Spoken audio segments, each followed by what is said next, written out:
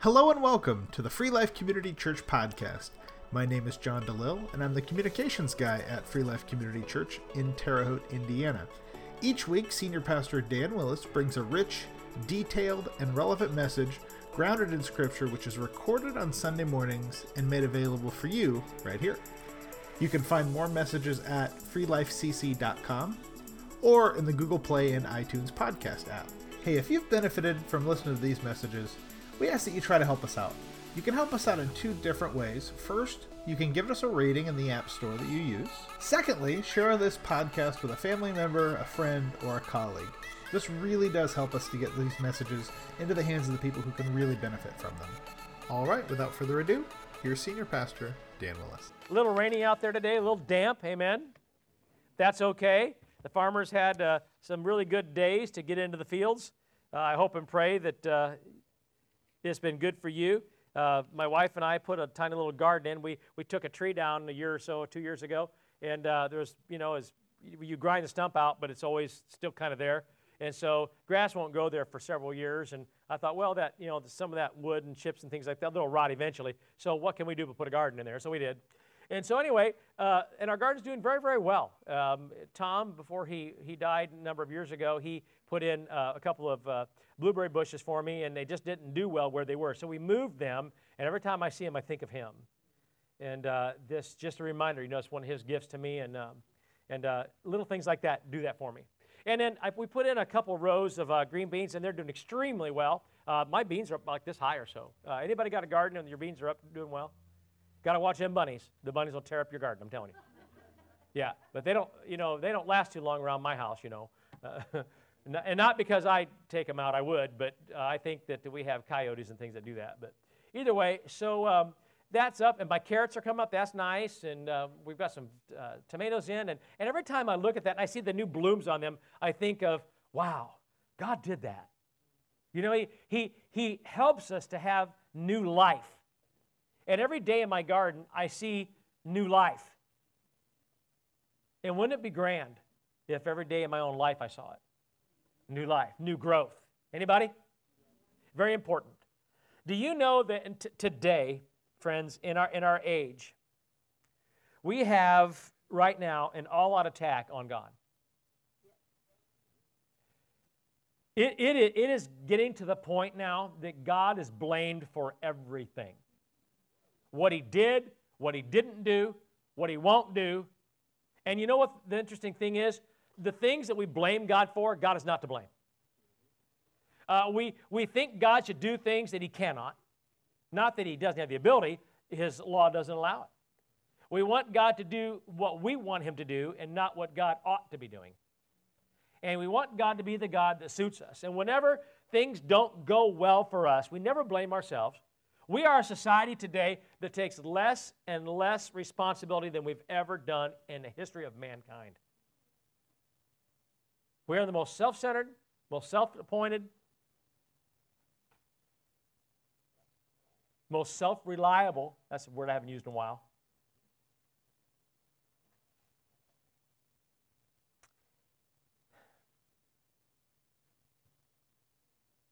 And maybe even a little bit more than that. Maybe we're even more than that. It used to be that everybody just knew what the right thing was and did it. There's a few that didn't, but by and large, everybody did. You didn't have to lock your doors. I remember my grandfather sleeping at night on the front porch in the middle of South Bend. I don't want to drive through South Bend, let alone sleep on the front porch anymore. I'm serious. This is serious business here. You never had to lock your car. Cars didn't have alarms. They didn't need them. Houses didn't have alarms. Didn't need them. Everybody had good work ethic. They didn't expect anything. It killed people within to go ask for help from anybody. Not that you shouldn't be able to do it. That's prideful. But people didn't want that entitlement. And we went to work and we busted our fannies whether we liked our jobs or we didn't. We didn't miss work, and we didn't miss church. But today we do. Society has changed because, again, you can see why. Now, I can't blame society. I don't blame people. I don't. I want to, but I don't and I can't, because the Bible tells me that I can't. And as much as I want to blame God for it, I can't do that either, because God is not to blame. And that's the point in this message, and that is what James is trying to tell us. So if you have your Bibles, turn with me to James again, chapter 1, as we did last week, and scroll down to verse 13. And you'll see here that I've named this message, Life Lessons from James, and I could have gone, really, honestly, about 5 or 6 pages of notes for this particular sermon. But I know that if I did that, it would be way too much information for you to pack out and take with you. The fact is, even with 2 or 3 pages is too much sometimes.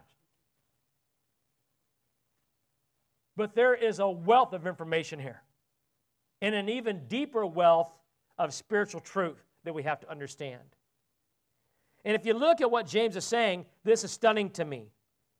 He told us last week that blessed is the person who perseveres under trial. We looked at that in the very first week we started this as well. But today he says this, verse 13. When tempted, and we all are, amen?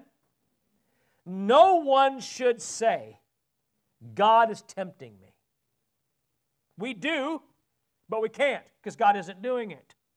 In fact, he says, for God cannot be tempted by evil. Now, I'm going to talk with you about that a little bit deeper in this message, and maybe even more so throughout this series. But God cannot be tempted by evil, and evil here, even though it isn't capitalized, really means an individual. God cannot be tempted by Lucifer, by Satan, by the dragon. Okay? That's what it means. And everything that's around him. You understand? God cannot be tempted. Why? Nor does he tempt anyone.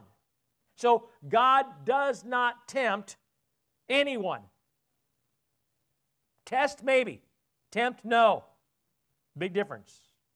But each one, get this, is tempted when by his own evil desire. By his own evil desire, he is dragged away and enticed. Then, after desire has conceived, it gives birth to sin, and sin, when it is full grown, gives birth to death. He says, don't be deceived, my dear brothers. Now, you could change that today to my dear people. Every good and perfect gift is from above, coming down from the Father of the heavenly lights, who does not change like shifting shadows. He chose to give us birth through the word of truth, that we might be a kind of first fruits of all he created. And I began to think about what James is saying, and there is so much there that no way is one message going to do it justice. And neither can I put everything that I'm thinking of in one. And so I had to think, okay, so how can I put this into the theme of things and scatter it out over a series for you? Because there are about 20 or so messages in this series. Now, whether you'll get them all or not, I don't know. But this is interesting because we want to, as a society, as a peoples, and even so, we're prompted by unbelievers and by Lucifer himself to do one thing, and that's to blame God. And do you know that people have walked away from the church because they were angry with God and blamed him for something? It's happened many times. They've walked away because God didn't save, grandma or grandpa who was, dying of some type of a disease or an illness or something. Or God didn't give them something that they thought they deserved.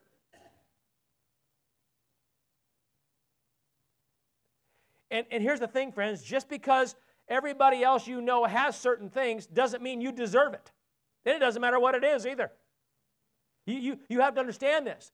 We believe we deserve certain things just because of our humanness, and that is not true. Sometimes it just doesn't work. And sometimes God has a hand in it, and other times he does not. Do you know that in some cases life just happens? Then God's not to blame. Well, he could get involved. Yeah, he could, but his sovereignty doesn't always allow him to. And the Bible does say that if you pray a certain way or have the faith that God would intervene and change certain things, but that only depends on if his will is in it or not. You understand?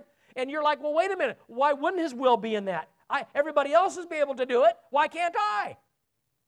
Friends, we propose as a people to understand God, but we do it through human understanding. It doesn't work. Never has. And I don't even know when it sort of clicked in my mind. I don't know when the day happened it clicked in my mind. And this is what I decided one day. God is God. It is for Him to say. Whatever happens, happens. Whatever doesn't, doesn't. And that's what the hymnist said in that song. Whatever my lot, no matter what it is, it's well with my soul. No matter what it is. Whether it's fair or it isn't, or I think it is or it isn't. He's God. And He is not to blame. Now, have you ever noticed that when most people do wrong, they typically don't own up to it? We used to. We didn't want to, but we did. I was watching, my wife and I the other night, okay, so we lost power. And we had for whatever reason, in my backyard, there's a transformer, and there's two fuses. One goes one way down the line, and the other one goes this way. Well, I'm the only one on the end of that line, and the fuse that feeds us, we're the only people on it. So if we lose power, unless the other fuse blows, we're the last people to get power back. Why? Because they're going to go to the larger groups of people. And so finally, the following morning at 5 o'clock, they put our power on. So my wife and I were couldn't watch TV, couldn't do anything else. So we were dogged out tired, so we laid in bed, and she said, well, let's watch TV. So she got her cell phone out. We laid together head to head and watched Andy Griffith. Now, you might think we have a pretty boring life. You know what? But sometimes that's really all I got the energy for. Right? And so we're watching Andy Griffith, and I think you kind of dozed, didn't you, when we were watching it? Yeah, of course. She usually does. I usually end up watching it myself because she's dozed. Anyway, so Barney Fife is one of the funniest people he was on the planet. You know, Don Knotts, and the guy's incredible. And so, but I was watching this, and I told him, and there are so many good points in this, life lessons. And whether you know it or not, there's actually a Bible study out there based on the Andy Griffith Show. Did you know that? Yeah, there is. Yeah, it's a video series. It's been out a long, long time. You can still find it maybe online. I used to have it at the bookstore. They don't anymore. But I think you can still get it. And there were several different things. And I remembered as I was watching this, Opie did something he shouldn't have done. And he owned up to it. He came to his dad and he owned up to doing it. And I thought, man, times have changed. Huh? Now, I know this is the Andy Griffith Show, and Ron Howard's older than me. Okay? But the interesting thing is that show was based on how the times were. People just did what was right. And today, we're not taught to do what is right. We're taught to do what feels good, what benefits us as an individual, or what we think we ought to have or do. That's what we're driven by today. And I'm not ripping on society. Don't hear me say that. I'm just telling you the truth. Okay? My grandparents wouldn't believe it if they saw our society. They just wouldn't believe it. My grandmother died in 79, my granddad 92, I think. And that's been quite a few years ago, but they wouldn't believe it. But that's what we've become. And it happened rapidly too. So people don't own up to things, and mostly we try to blame it on somebody else even when it happens. Have you ever noticed that? It's how we protect ourselves. Get this, my friends. And this is one of those moments. This is one of those aha moments where I used to ask myself, okay, you have all this education. When are you ever going to use it? And this is one of those moments where I get to use it. Okay? So this is something I learned in I think it was a master's program, but in an advanced psychology course. And I want you to understand this. This is what we're protecting ourselves from. We protect ourselves from our own conscience. And if you think about that, put your head around that for a second, you'll see, oh my gosh, that's right. We do. We don't like it when our conscience talks to us, do we? Especially when it's trying to get you to do what you know is right and you don't want to. Or accept something you don't want to accept, right? Because in our age, okay, no is never no. It means maybe. Doesn't it? Ask any kid out there today. Anybody raise a kid or a grandchild? Huh? Does no mean no? Not in their world. And you know what? They're good at it too. Okay, so, and you know, we did it too, just not quite as much. When, you know, we respected authority more than they do today. So when authority said no, it was no. Or there was a consequence and you didn't like it. I can't even think about I didn't like to ask my dad why, let alone ask him again for something he said no to. And Dad never had to do anything but turn and look at me. And that was enough. Anybody? You had the same dad, didn't you? Yeah. But see, that's not how it works today. And that's our fault, mind you. But we're not going to talk about that today. Mostly we try to blame things on someone else, and it's how we protect ourselves from our own conscience. Of course, it's true that some people aren't bothered by their conscience. Did you know anybody that's not? You might even say they don't have one. But the fact is they weren't created that way. They do have it. It's been bypassed. It's been locked out. And they've gone so far the other way that it wouldn't matter anymore. And that's sad. They've chosen to ignore it or sometimes just justify it. But still, most try to justify or protect themselves. And as I began to think about this, last night I came over to the office. My wife was working on her lesson for Sunday school, and I came over and I thought, I've got to find this, I've got to find this, I've got to find one that I think would be appropriate. Because I asked her, I said, dear, do you think it would be appropriate for me to play a video tomorrow of Flip Wilson? And she said, no. No. And I thought, we've gone far enough now in society that maybe that's not so bad. So I started looking at all the Flip Wilson videos, and no. No, I couldn't do it. I mean, a couple times he played a minister with a bunch of, and it is funny.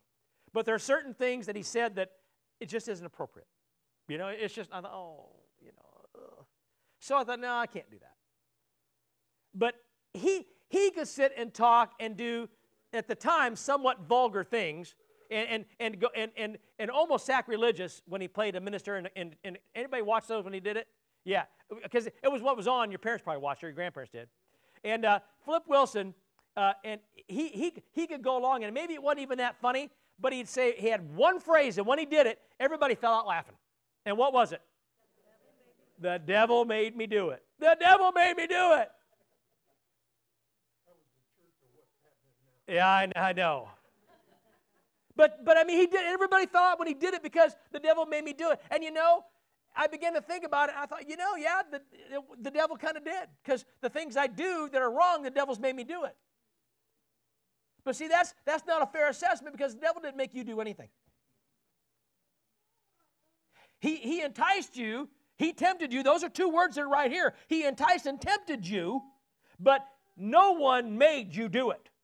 You ever notice we blame our spouses and our children and our bosses and everybody else. When you act a wrong way, temper-wise or whatever, you'll say, yeah, I did. But what you did or what you said made me do that.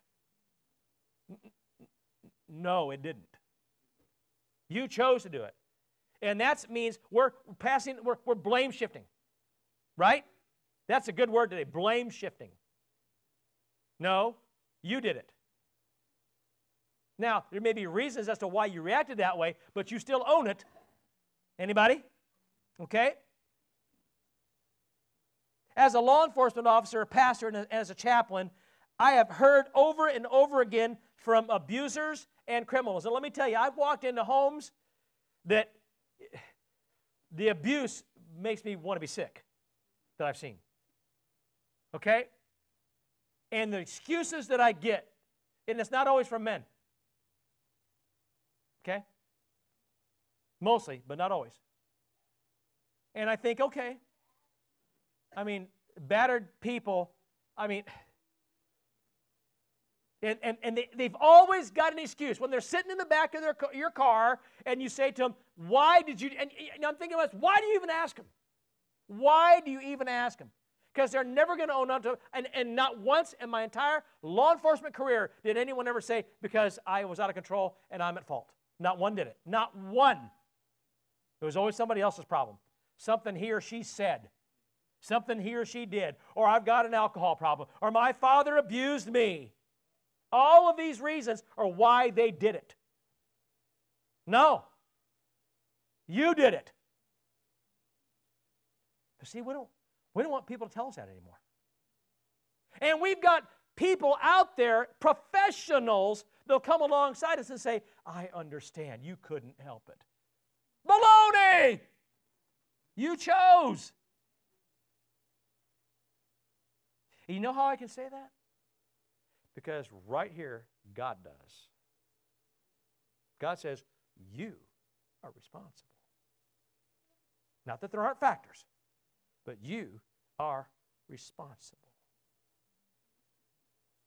And you know the most common excuse among us is this.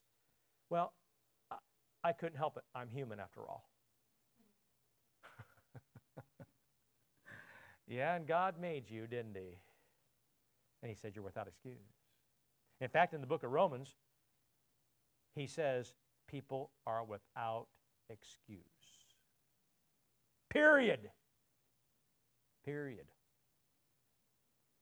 But you see, this particular excuse implies that it's human nature to sin. And it is not. God did not create you to sin. You chose it. Sin entered into mankind through Adam and Eve. I understand that. And we all had a sinful nature. Friends, Christ Himself had a sinful nature, but He didn't act upon it. Okay? You know why I know He had a sinful nature? It's the law of averages. It's real simple. And maybe this is something you don't know, but Best Sunday School class touched on it today. Okay? Because Jesus was born of Mary, who was a human, and she was obviously born in sin. Paul says, for all have sinned and fall short of the glory of God. Any human since Adam and Eve has a sinful nature and is born into it. You understand? All need a Savior. Jesus was born into that as well by the seed of the woman. Okay? But He also had something that none of the rest of us does, and that is a Father whose seed is sinless. You understand? So He was born with a sinful nature, but yet not in sin. The only one. The only one ever born without sin.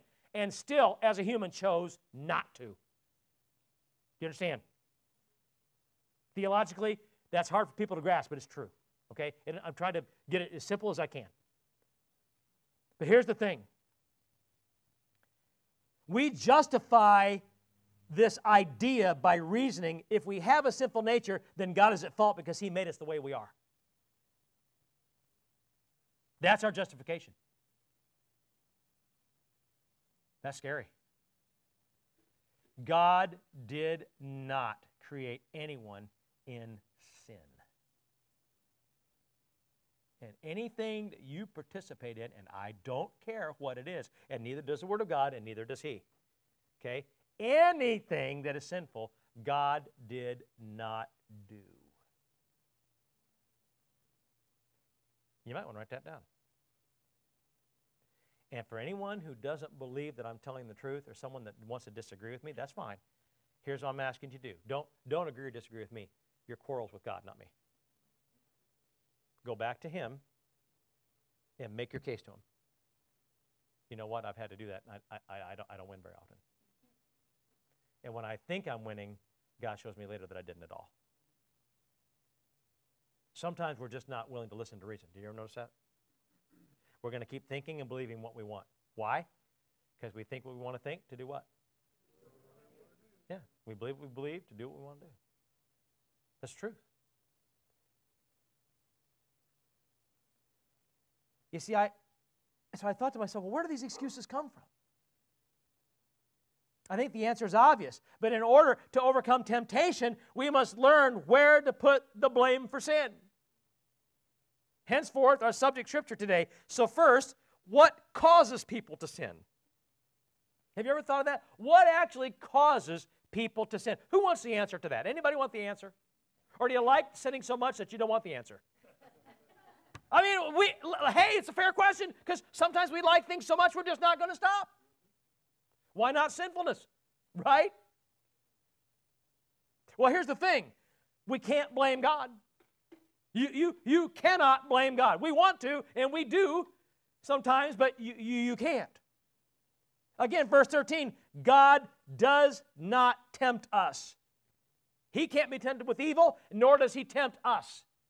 No one. You see, our unbelief actually tries God's patience. Have you ever thought about that? That your unbelief tries God's patience? In Hebrews 3:8-9 we find, do not harden your hearts as you did in the rebellion during the time of testing in the wilderness, where your ancestors tested and tried me. Through 40 years, they saw what I did. I thought, wow. You saw what God was doing, and punishment let you walk around the wilderness for 40 years, but you kept trying His patience anyway. It's like throwing gasoline on the fire. Bad idea. Anybody? There are certain things that somebody upsets you, whether someone in authority or at work or whatever, and you know you should just zip your lip and be quiet, but the storm clouds are rising. And you're getting all excited, and you're like, but I'd feel better if I just say it. I'll just feel better if I just say it. So what do? It comes out, and that was the wrong thing to do, because now what was a little flame possibly is now a forest fire. You just like that. And you knew better. You knew you shouldn't do it. The little voice, the sweet, small, still voice behind you say, no, don't do it. And you're like, and you're resisting. And it just comes out. One of the most incredible statements I ever heard one time, I had a teacher, it didn't tell it to me, told it to one of my fellow students, said, you know what, you have diarrhea of the mouth. And that's kind of gross, isn't it? But I understood what she was saying. It was just coming out. And you can't shut up. And you know what? I have to admit, there have been times when I lost control, and I was that person that had that. Yeah. And I suppose nobody else in here has ever done that, have you? Yeah. Yeah. Today. Now, friends, I know that sometimes we look at God through human eyes, okay? Maybe most of the time. We shouldn't, we can't, but we do it anyway. Now, this won't work because we always get the nature of God wrong when we do that. When you look at God through human understanding, human eyes, and put God in the human box, you will get the nature of God wrong, incorrect. We'll never understand God if we do that either. If you look at God through here and not through here, you will never understand God. Who struggles with that? But notice that God says we have tried His patience. I know I have. I know I've gotten on God's very last nerve at times. Anybody? We somehow want to believe that because He's God, His patience shouldn't be tried. I mean, He's perfect, so He shouldn't allow things to get to Him. How ignorant is that, to think that? And yet, in the same breath, we'll condemn any judgment of God upon our own behavior. Why? Because we just want to believe that He's never angry. He's simply a God of love, mercy, and grace. And as a loving God, nothing we should do should try His patience. Never mind get Him angry. And does this make any sense? Well, hardly. And then you're probably thinking, well, why doesn't it make sense? Because I like believing that way. Well, because if we look at God through human eyes on one side, we better be willing to do it from the other side too. And let me explain what that is. Every single one of us has our patience tried. Sometimes it's me with you, and sometimes it's you with me. And sometimes it's with each other. Sometimes it's with situations, other people, and just life in general too. My granddad told me one time, he was 92 years old, and he had lost grandma, many years before, and he lived alone, and his grandson didn't visit him as much as I probably should have. And so he couldn't get out and do much, and he stopped driving, and he would mow the grass, and his yard wasn't very big. He would mow it sections at a time each day, and it was a lot for him to do it. And he had the old mower with the blades, right? And he wouldn't get anything else, and it still to this day probably cuts better than any power mower. But he said to me, I said, Grandpa, what's the matter with you? And it was middle of summer, and his nose was running, and I realized it was congestive heart failure. I knew it. And I said, Grandpa, what's the matter? He said, let me tell you something. Life gets tedious. And I thought, Grandpa, you're crazy. And then sometimes I get up in the morning, I'm like, oh gosh, Grandpa, you were so right. You see, it's a matter of life. friends.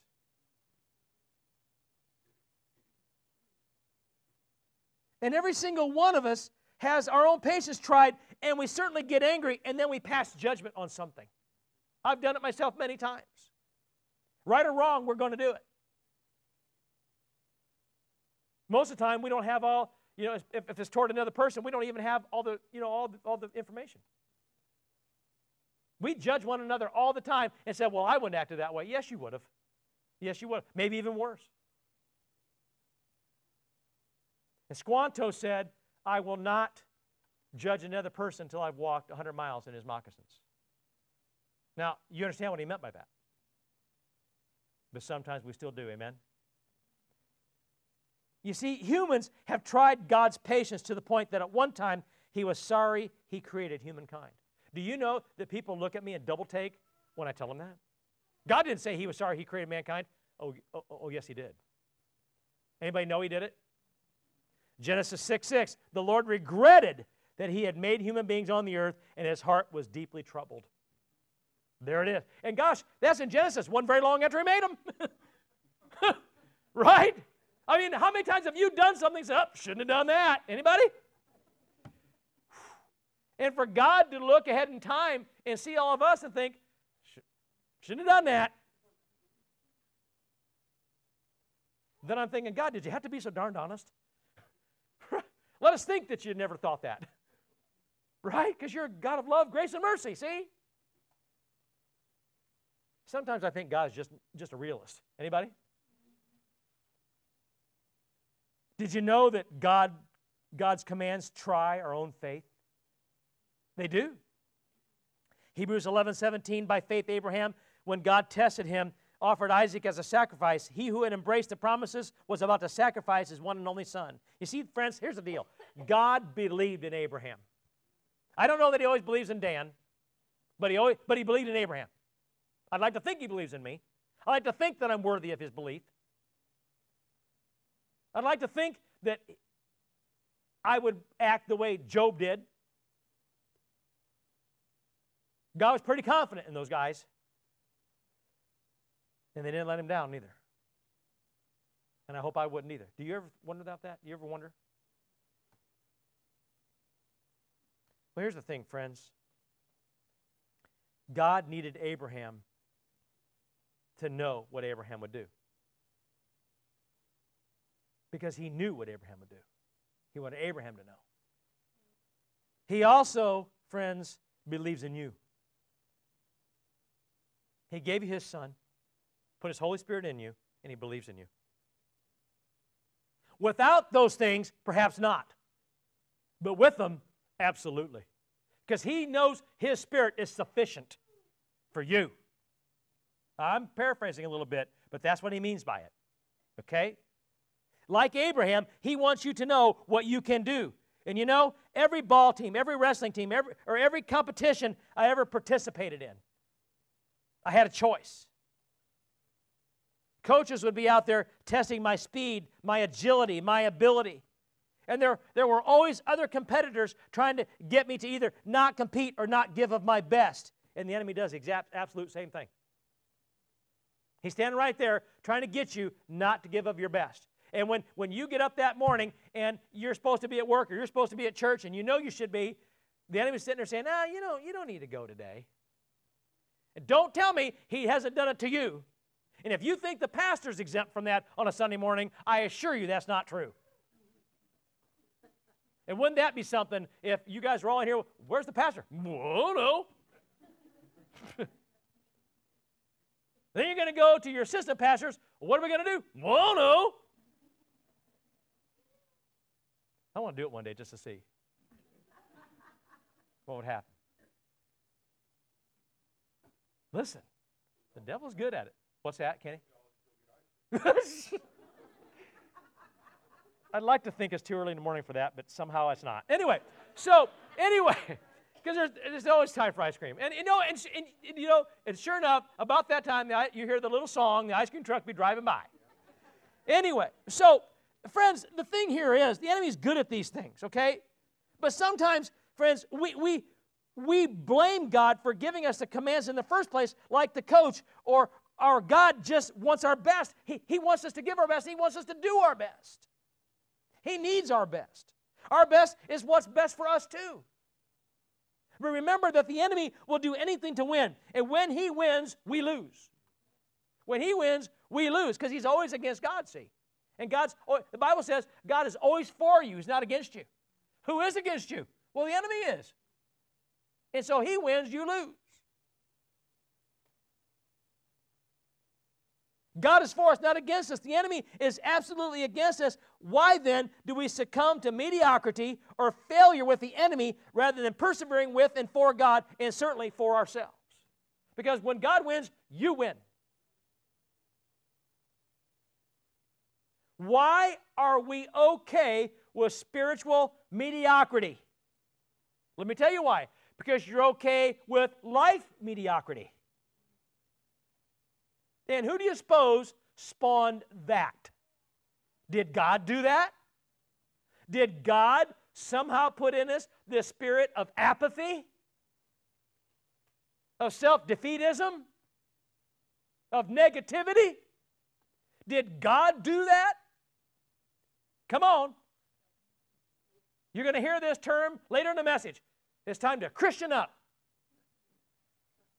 I'm telling you, friends, yep, that's my word, that's my phrase. I didn't steal from anybody, and if somebody else steals it, rock on, because I believe in it. It's time to Christian up. You can't man up. You can't woman up, because you're doing it in your own strength if you do. It's time to Christian up, friends, because you have a God that has given you every resource and every tool necessary to do exactly that. He is for you, not against you. And He created you and knows how you tick. He also knows how the world works because the enemy controls it. And God has given you every resource, every one, to defeat it and move forward.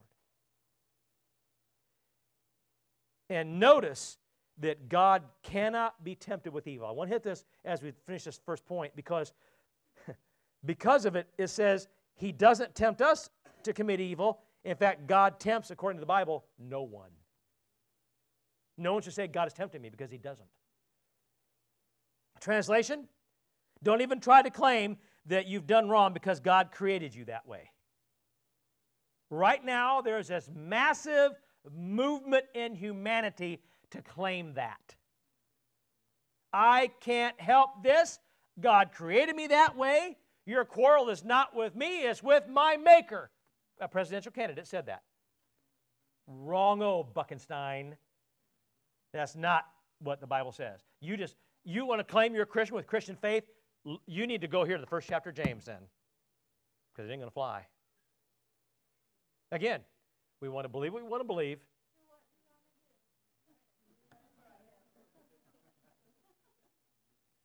Boy, she's quick on it too. It's true, isn't it? And don't even try to say that God tempted you to do it either. Why? Because neither claim is right. The Bible flat out says so. Do you know what the real extraordinary fact in this whole thing is for me? If God can't be tempted with evil, and I'm created in His image, okay? If God can't be write this down. If God can't be tempted with evil, and me and you are created in His image, plus, through belief in Jesus Christ and His Spirit, because of that, lives within me. Okay? I'm sorry? Write it down! Okay, commit it to memory then. If I'm created in God's image and His Spirit lives within me, because I believe in Him. Let's paraphrase it some. Bring it down. Okay? If God can't be tempted with evil, and I'm created in His image, and His Spirit lives within me. 3 lines. You can write those down. Okay?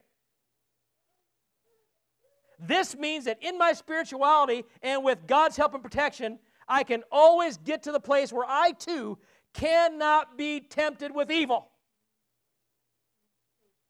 Cannot. If God's Spirit is so within me, so welled up within me, the devil's going to be like, I ain't going to mess with that one.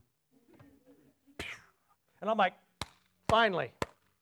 If you want to give the devil a nasty gram or a nasty sandwich to bite, here's what you do. Christian up, get full of the Spirit, and he will go pick on somebody else. Not that I want him to do that, but maybe they ought to Christian up too. And what if everybody did that? Where would he go? The Bible says he was roaming the earth looking for somebody to tempt.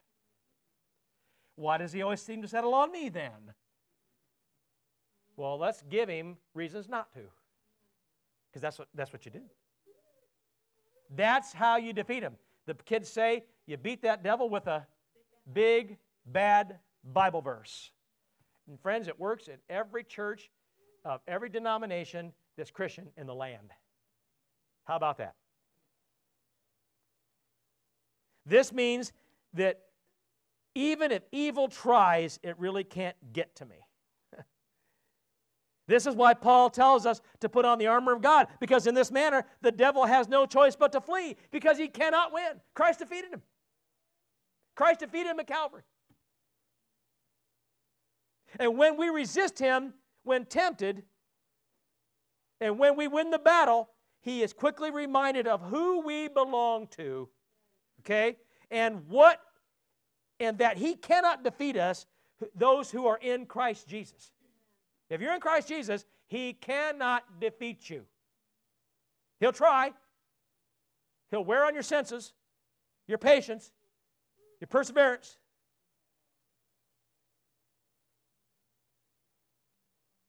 But he can't win, not for now and not for eternity.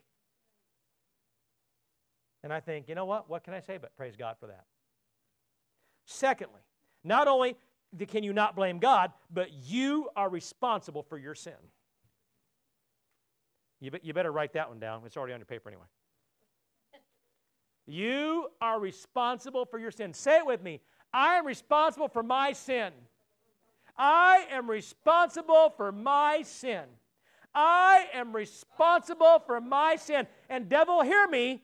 I'm claiming it. I'm responsible for my sin. I won't blame you. I won't blame God. I'm responsible. Okay? I'm responsible. I acknowledge that.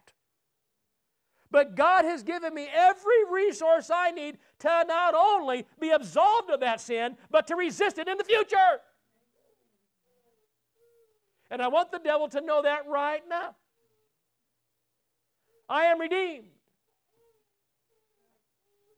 And I have everything available to resist it in the future. You see, temptation to sin comes from two things: lust and enticement. That's in your notes, but you better put them up here and in here. Lust and enticement. And let me tell you something. Those are not dirty words. They're not bad words. They're not even sinful words. I want to explain this to you. Because we're always looking for something to blame. Don't. Remember what you just said. I am responsible for my sin. Many people believe that lust is sinful, but it isn't. How many of you thought that lust was sinful? Come on, be honest. Who thought, keep your hands up. Be honest, who thought lust was sinful? It is not. It is not. And you're like, how is it not sinful? I always thought it was. And you know I'm going to explain it to you, don't you? You know I'm going to probably have biblical backup, don't you? God created it. God created those things in you. Did you know that Jesus was lustful? Did you know that the Apostle Paul was lustful? Who knew it? Who didn't know it? Okay? Here's the thing, friends. Now, you may, in fact, wish that you didn't lust after the wrong things. I know I do. Okay? But lust in and of itself isn't evil, nor is it sinful. In fact, Vine's Theological Dictionary denotes lust as this: strong desire of any kind. Strong desire of any kind. In Luke 22:15, the same exact Greek word that is translated lust everywhere in the Scripture is used when Jesus said he had earnestly desired to eat the Passover with his disciples. In other words, he lusted to do that. It was a strong, earnest desire. It was a heartfelt desire. He had this desire to do this with them. So is it sinful? Not in that case it wasn't, was it? Likewise, in Philippians 1:23, we find that Paul had this strong desire, same word, to stay on the earth and continue in the work that he had, but he also desired to be with Christ at the same moment. And he was torn between the two. Who remembers that verse, that scripture? Yeah, he was torn between the two. Again, same word. Paul lusted to stay and do the work that God gave him, but also to be with Christ in eternity. So he was torn. He wanted both so badly. I understand that. I understand it completely. The same word. Accordingly, my friends, God has given us all desires for things that are good. But the desire becomes evil when it is directed toward that which is unlawful or that which is wrong. And God tells us when it is. Do you understand? 1 Corinthians 10, 1-6. I love it in the New Living Translation. Paul says, I do not want you to forget, dear brothers and sisters, about our own ancestors in the wilderness long ago. All of them were guided by a cloud that moved ahead of them, and all of them walked through the sea on dry ground. In the cloud and in the sea, all of them were baptized as followers of Moses. All of them ate the same spiritual food, and all of them drank the same spiritual water. For they drank from the spiritual rock that traveled with them, and that rock was Christ. Now, wait a minute. Christ wasn't even born yet. But the Bible says they had him. I take it at his word. Anybody? Okay.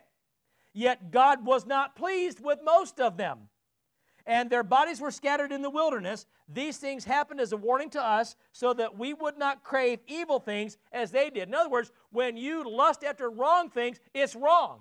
But when you lust after good things, it is not wrong. So who's responsible? Well, we are. You are. I am.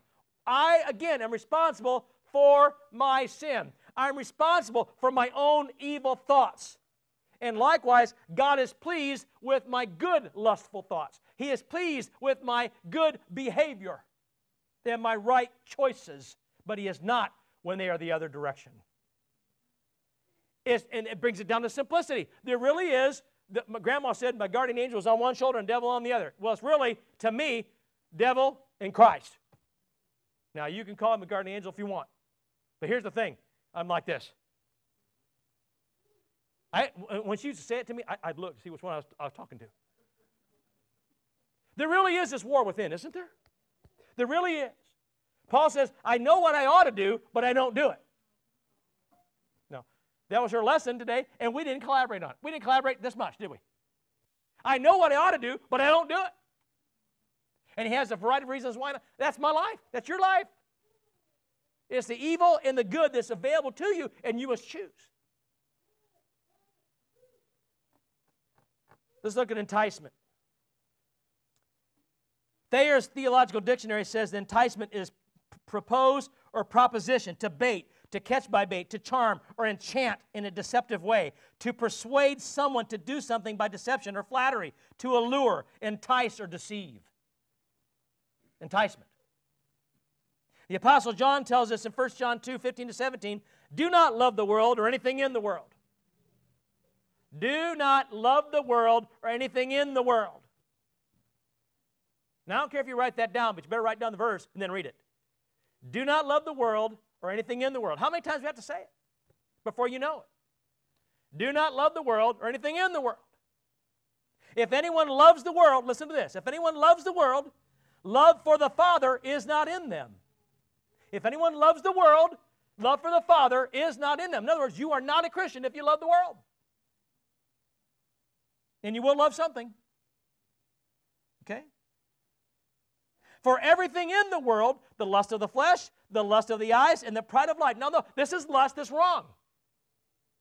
Lust for these things is wrong. It comes not from the Father, but from the world. And who rules the world? Yes. The world and its desires will pass away. But whoever does the will of the Father lives forever. Friends, is this really that difficult? We make it way harder than it is. It's really pretty simple. It really comes down to choices, doesn't it? It really comes down to your heart. It really comes down to what's right and wrong. It really comes into which one you're given into. If you're lusting after good things, I would say good things will come your way. You'll make right decisions. You'll lust after correct things. But if you're lusting after the wrong things, you're going to make poor decisions. And guess what? Now you're in a world of hurt. It's really up to you. I am responsible for my sin. I'm responsible for my decisions. I'm responsible for my actions. And I will not, cannot, can never blame anyone else but me. Period. And I can't stress that enough. And society will tell you, even professionals will tell you, bless your heart, you couldn't help it.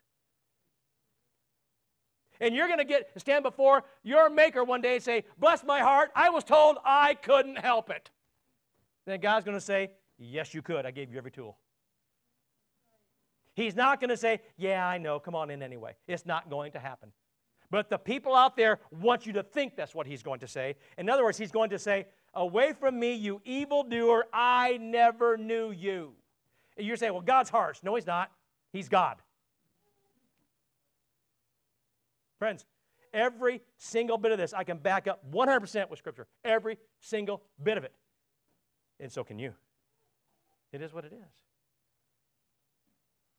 You see what I mean when I say it's time to Christian up? We need to Christian up. Your friends, to lust after the Father, a relationship with the Father, or to lust after doing good, being a deeper Christian, to lust after bringing others to Christ, those are good lusts. Oh my gosh. Those are good lusts, aren't they? Isn't that what the Lord Jesus Christ did? Didn't he lust after a relationship with the Father? Didn't he lust after bringing people to the Father for their own enticement to have eternal life? Didn't he? That's a good thing. But to lust after the things of the world, the flesh, even the eyes, well, that's enticement from Satan. And that would be not a good lust. It's pretty easy to understand when you want to, isn't it? It's really pretty easy to understand when you want to. And somebody out there, somebody's going to say, well, it's not that simple. Well, yeah, it actually is. It's just that simple. Now, we are responsible. Get this in your mind too. It's B, item B on your outline under point 2. We're responsible because we made a decision. Sometimes you wish you hadn't made a certain decision, right? But you did. We're responsible because we made a decision. Of course, our first offense is to say either, well, we didn't know or we couldn't help it. And lastly, well, I had reasons to do it. But regardless, they're just excuses.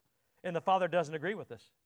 And I tell you the truth, I'd rather the Father agree with my decisions and my excuses than if he didn't. You see, when we yield or give in to temptation, sin is produced.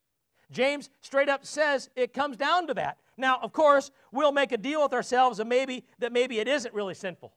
I've done that. Well, maybe it's really not sinful, Anybody ever done that?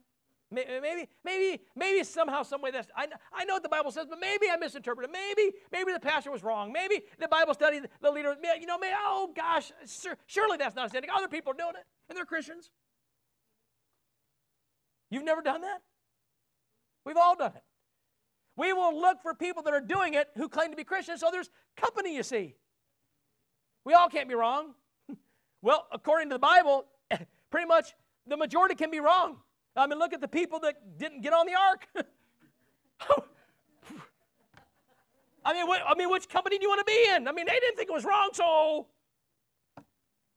And pretty much they were all floating, weren't they? I mean, come on. Do you see where this is? Do you know how silly that is? It's right here. It's available to you.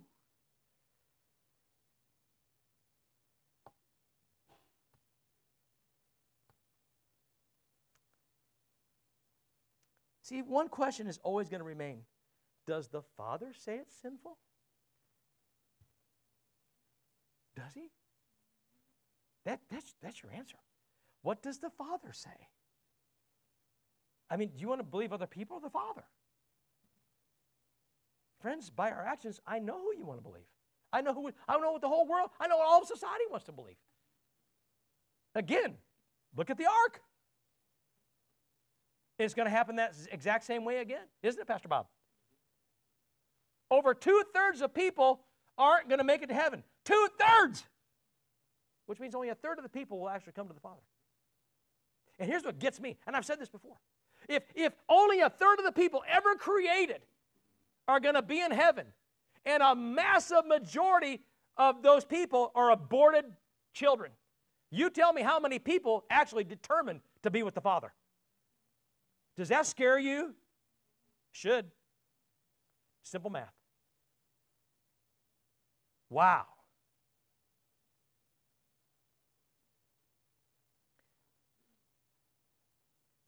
Now,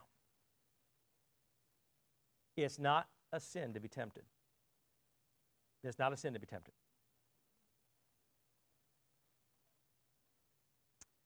Let's face it, we're all tempted. One way or another, one time or another, it happens. Hebrews 4:15, for we do not have a high priest who is unable to empathize with our weakness, but we have one who has been tempted in every way just as we are, yet he did not sin. What do you do with that verse? The same thing I do with it, like Christian up. I got to Christian up. I got to be like Christ. Don't you? Notice in this verse, we will be tempted in every way. Satan doesn't waste any of his resources. Why should we? Satan will not waste his resources. I know that because he's been on me. Anybody? He's good at it. Also notice that Jesus was tempted just as much or perhaps even more than any of us, and in every way, the Bible says. Yet he didn't give in to that temptation. So was he tempted to give in? Well, yeah. Of course he was tempted. He even went to the Father and said, if it be possible, let this cup pass from me. He was tempted. But he got the answer, and what did he do? He Christianed up. He Christianed up, and he did it because the Father said so. I'm sure he was disappointed. You can almost read it in the Scripture. You can almost read between the lines. He was so distraught by what he was about to go through that he sweated like droplets of blood. And there is a physical medical condition where one is so agitated that it opens the corpuscles and actually blood seeps through your pores. And that's exactly what happened to him. It's a medical thing that really happens. That's exactly what you tell me where he was. But he Christianed up, didn't he? He did it for you because he looked ahead in time. And even if he didn't see anybody else, he saw me. And he did it for me. And it's got to be that personal to you because it is. I believe that. That's how much he loved you. Still. And when I think about that, I'm like, man, oh man, wow.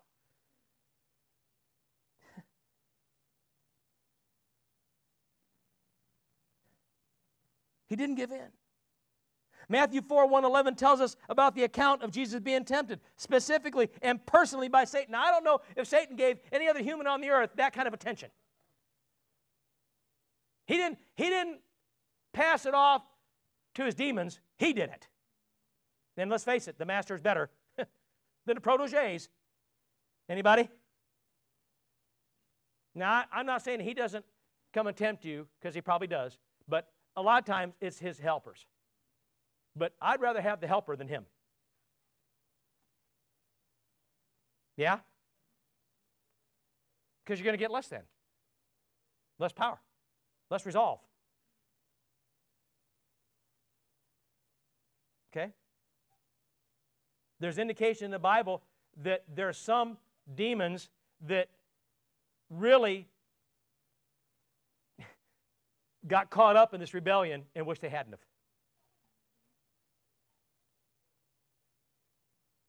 And are kind of half-hearted in their following. They're not nearly as zealous as some. It makes a lot of sense to me because that's people too. Okay? I would rather have the protege than him. Anybody? Now,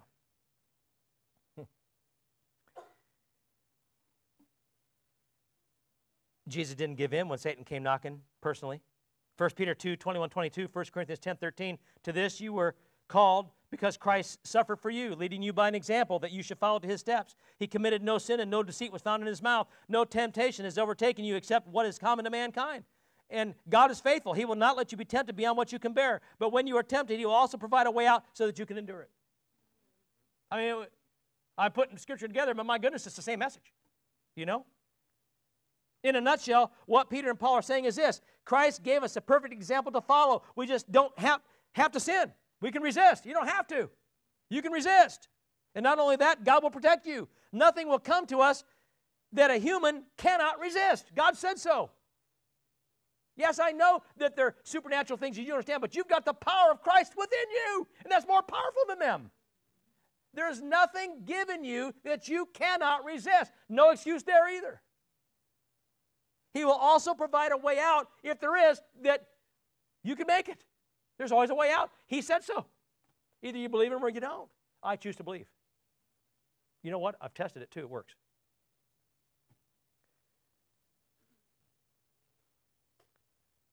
Friends, sin brings death. Satan told Eve she wouldn't die. He didn't really tell her the truth now, did he? I hear people say things jokingly that lightning may strike me if I say this or do that.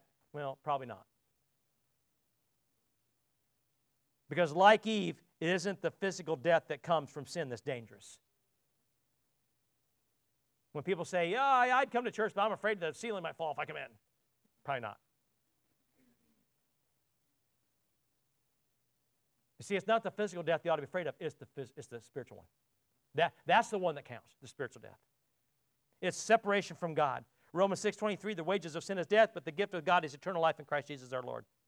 Again, though we deserve that death which is due the sin, God has given us the gift of eternal life through Jesus Christ, who took our sins upon himself and died for them in our place. Friends, when you say you belong to him, every time you willfully sin, every time you give in, every time you make an excuse for that sin, you basically put Christ right back on the cross and crucify him all over again. That's what you're doing. When you say you belong to him and you say, well, I can't help it, you're crucifying him all over again because he gave you the means to help it. When you say you didn't know when you did, you're crucifying him again. When you say, talk to the hand, you're crucifying him again. And like Paul, I know what I want to do, but I know what I can't do. I try, but I fail. Again, the Bible says God knows the heart, and he knows when you're serious about doing it and when you're not. And sometimes we're just not. Anybody? Friends, I can bear many things. But putting Christ back on the cross, friends, I just can't do it. But whenever I think I can, all I got to do is watch Passion of the Christ one more time. And that doesn't even do justice to what he really went through. And as bad as that is, that doesn't tell the story.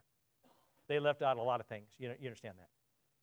Because it would put you'd be hiding under the pew. I'm not kidding. I know what happened. My studies have proven to me what happened at crucifixion. Pastor Bob? It's brutal, wasn't it? More brutal than the movie that Mel Gibson could show you. Yes? More brutal. You can't even imagine the chunks of flesh that were ripped from his body. You can't even imagine it. It didn't show that. Chunks of flesh. How he didn't bleed to death before he ever got to the cross is beyond me. I'm serious. Trauma. Unbelievable trauma. He'd have died eventually from those wounds alone. No medical person in that time could have saved him. I'm telling you. Brutal. And all I do is think about that he did that for me, and I think, wow. That alone puts it in perspective for me. Anybody? It shakes me to the core. No matter how big or how small the sin is, it has the same effect, you see. It isn't just the big ones, it's all of them. Need I say more? Let's finish this up. Thirdly, God is the source of good, not evil. You got to understand that. God is the source of good, not evil. Verse 17 says that all good comes from God. In John 8:44, Jesus indicates that all evil comes from Satan. You belong to your father, the devil, and you want to carry out your father's desires. He was a murderer from the beginning and not holding the truth, for there is no truth in him. And when he lies, he speaks his native language, for he's a liar and the father of lies. I mean, does he need to spell it out any further than that? I don't think so. When you listen to the desires of the world, you're listening to the desires of the father, Satan. That's what you're doing. That's who spawned it. That's who controls it. That's who runs it. And that's who wants you away from your Father. Anybody? You understand that? If God is a source of good, how can we blame Him for our own poor decisions? If Satan is a source of evil, we can't really blame him for our poor decisions neither. Again, I am responsible for my own sin. I'm responsible for my own decisions, and I'm responsible for when I don't fix it. You understand? We know who the source is. Verse 16 says we can be deceived. It's the reason we blame God, but we still made the decision. You were deceived, and you bought into it, but you're still going to blame God because you don't want to take responsibility for it. But you got to what? Christian up. Can't blame Satan either because we made the decision. Satan knows what his judgment is. Ours is yet to be determined. You and I will continue to be responsible for whatever wrong decisions we make. And no excuse will ever change that. But our status in Christ can change. It's up to you. God's waiting for you, and He's the source of good. Which will you choose? Lastly, God never, ever changes. Ever. Ever. The Bible is clear that God never changes. Verse 17 says He never doesn't change. Hebrews 13:8 says He doesn't change. It says He's the same yesterday and today and forever. And since Christ is exact representation of the Father, that means the Father never changes either. He will always be where he can be found, at least for the moment. He will always be where He can be found, at least for now. A time is coming when people will seek Him to change their status, and He won't be found. Listen to the wisdom and the words of the prophet Isaiah 55, 6-9. Seek the Lord while He may be found. Call on Him while He is near. Let the wicked forsake their ways and the unrighteous their thoughts. Let them turn to the Lord, and He'll have mercy on them. And to our God, for He will freely pardon. For my thoughts are not your thoughts, neither are your ways my ways, declares the Lord. As the heavens are higher than the earth, so are my ways higher than your ways, and my thoughts higher than your thoughts. But He wants to merge them. He wants to destroy the separation between you and Him. And He gave His Son to do just that. And He gave you His Spirit to see to it that you maintain the bridge. You understand that? The Son built the bridge. His Spirit keeps the bridge intact. Bam. A time is coming when people will seek Him to change their status, and He won't be found. That's truth. We are a double-minded people. James 4:8 says so. Come near to God, He will come near to you. Wash your hands, you sinners, and purify your hearts, you double-minded. For God to say that humans are double-minded means that we don't belong to Him. It means we don't belong to Him, friends. Why? Because we act like we belong to Satan. That's why. You say you belong to God, but you act like you belong to Satan. That's double-minded.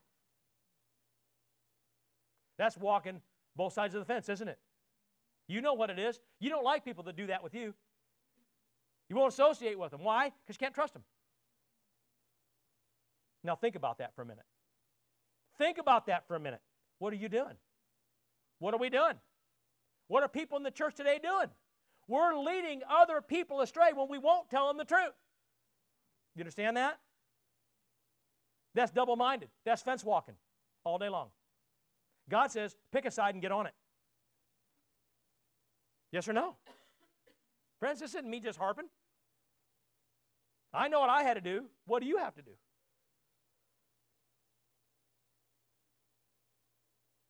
I mean, where's the line? Who do you really belong to? At what point does God say to us who believe we're Christians, away from me, you evildoer, I never knew you? You see, friends, you're either in Christ and act like it, or you don't act like it and you aren't in Him. It's real simple. And people, see, the devil doesn't want you to think that. He doesn't want you to know that. And society doesn't want you to know that. There are people in the church today that don't want to believe it and don't want anybody else to believe it. Because they want a fence walk. Compromise, compromise, compromise. No, not when it comes to the Word of God. You can't. Well, a holy God, a loving God who loved me wouldn't do. Yes, He would. Yes, He would. He's going to pass judgment. Do you understand? What are you going to do? Blame God when He does that? I mean, are you? There is no in between. Everybody needs to make a decision, and guess what? You're all making it right now. Every one of you is making it right now. I made mine. I made mine. And I'm grateful for the one I made. And I pray that the Spirit in me keeps me on that bridge. Remember, the decision is always yours. God has given you every ability to make the right one, and He is the source of right. God told Cain the absolute truth, and He gave him every opportunity and every means possible to make the right decision. Listen to the words of God Himself. If you do what is right, will you not be accepted? But if you do not do what is right, sin is crouching at your door. It desires to have you, but you must master it.